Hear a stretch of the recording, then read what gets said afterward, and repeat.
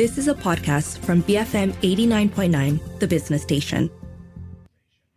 7:48 a.m. You are listening to The Morning Run with Shazana and Keith. Now, Malaysia's overnight policy rate was kept at 3% on Wednesday during Bank Negara Malaysia's first Monetary Policy Committee meeting of the year.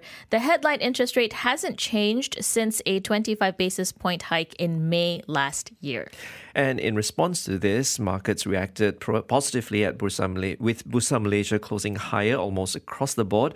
The FBM-KLCI breached the 1,500-point level, extending its winning streak to a near 16-month high. And on the domestic front, the central bank expects growth to improve this year thanks to recovery in exports and resilient domestic expenditure.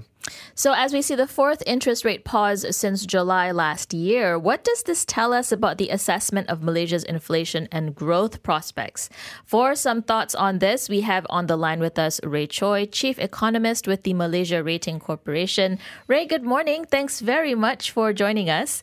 Bank Negara once again held the OPR study at 3%. Why have they left it unchanged? Has the central bank found a policy sweet spot in terms of OPR? Good morning. Thank you for having me here. Actually, with regards to the interest rate policy, since the middle of last year, I would have said that they've actually transited towards having an assessment of the economy whereby inflation and growth rates are generally on point. So you could say that we have actually been in a sweet spot with regards to interest rate policy for a while. But that said, for us, we think that in terms of the neutral OPR rate, we also have a forecast of roughly 3 to 3.25% given current growth and inflation conditions. So we're generally in agreement with the 3% OPR rate by Bank Negara for now. So Ray, for the other 5 times that the MPC will meet this year, do you think will we continue to see a longer pause on OPR movements, and is there a limited probability on rate cuts? Well, with regards to the longer pause, that's a scenario that will be seen not just in Malaysia but in several advanced economies as well. We have had a situation where in the past, interest rates were actually too low, whether it was in Malaysia or whether it was globally. So that actually led to eventual inflationary pressures. So it is actually good to actually keep rates a little bit more elevated than what it was in the past years in order to prevent asset price bubbles going forward. So we do expect essentially interest rates to remain unchanged for the rest of this year. I guess the question I have, Ray, is what does this mean for the ringgit if Bank Negara stays pat, but the US Fed is planning to finally cut interest rates this year? We already see ringgit at record lows against other currencies. So what could happen next? Yeah, so I think one of the key variables would be the ringgit. Essentially, when the central bank assesses the OPR or the interest rate policy, it has to look at things like growth and inflation. But today, we also have a slightly more volatile variable being added into the equation, which is essentially the ringgit. The ringgit, I wouldn't say it has been extremely volatile over the last couple of months, but if you actually look at the longer-term trend, we do know that there has been a longer-term depreciation of the ringgit. If we actually recall, in 2011, the ringgit was actually trading below 3. So if you actually look at the performance of the ringgit over time, it has actually depreciated by quite a lot.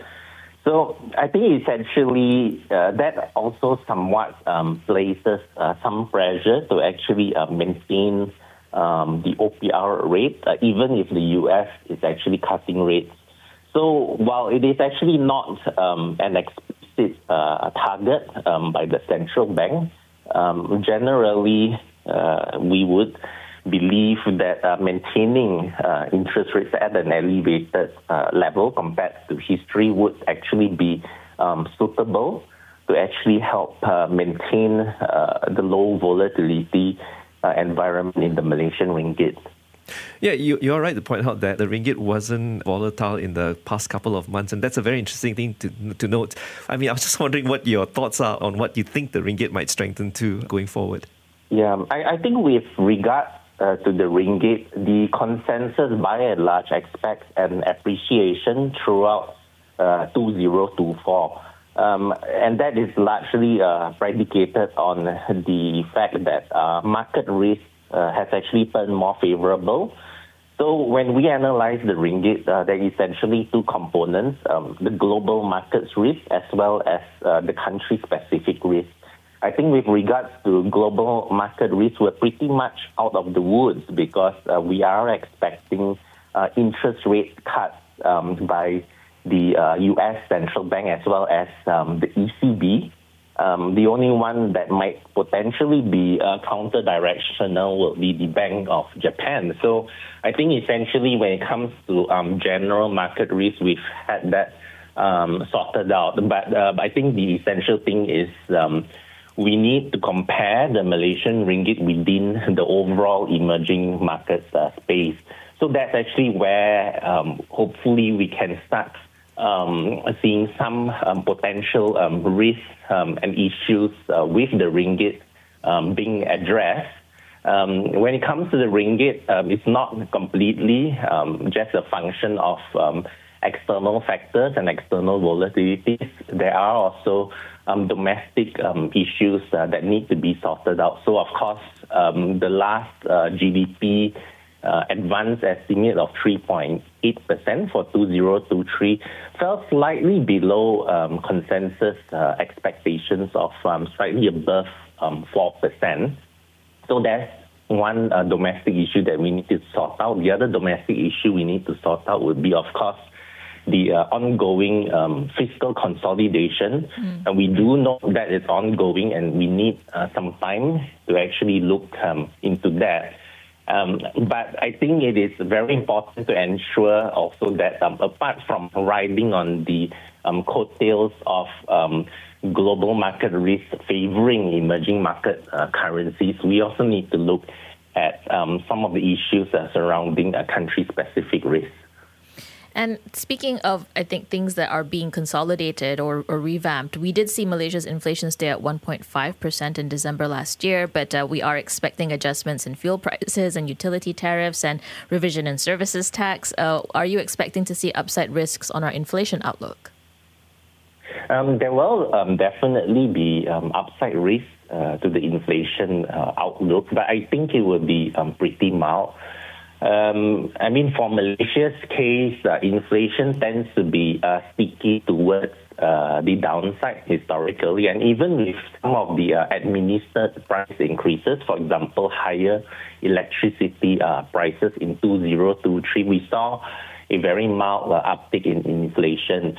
So for 2024, we expect inflation to be in the region of 2.5 to about 2.8%, even after accounting for some of these administered price increases. I don't think we're going to actually see the full year effect of administered price increases, such as petrol and electricity. There will bound to be some implementation lags naturally. And in the minute that we have also, the central bank expects economic growth to improve in 2024, and this is supported by recovery in exports and the domestic expenditure. What is Mark's GDP growth forecast, and what are you predicating this on?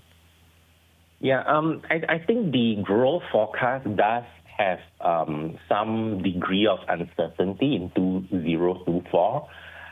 Essentially, there's quite a lot of ongoing geopolitical risks from the Middle East to the Russia-Ukraine war. So that is actually affecting global trade. The other factor affecting global trade would be, of course, majority of the world going for elections in 2024, and that may actually start to essentially reshape some of the global trade relations. So, for example, the U.S. is trying to block some of the North Asian economies, in particularly China, from producing advanced semiconductors. So that's just a case in point of how major those geopolitical relationships can actually have trade. So in Malaysia's case, we should be seeing growth being predicated on perhaps slightly better government spending as we actually see a rollout of projects under the various national master plans. Okay. Ray Choy, thank you so much for speaking with us. That was Ray Choy, Chief Economist at the Malaysian Rating Corporation, giving us his response or giving us his analysis of the Bank Negara OPR rate maintained at 3%. 7:59 in the morning, we're heading into the 8 a.m. news bulletin. After that, we are discussing a clean energy transition in Malaysia with an expert panel on The Breakfast Grill. Stay tuned, BFM 89.9. You have been listening to a podcast from BFM 89.9, the business station. For more stories of the same kind, download the BFM app.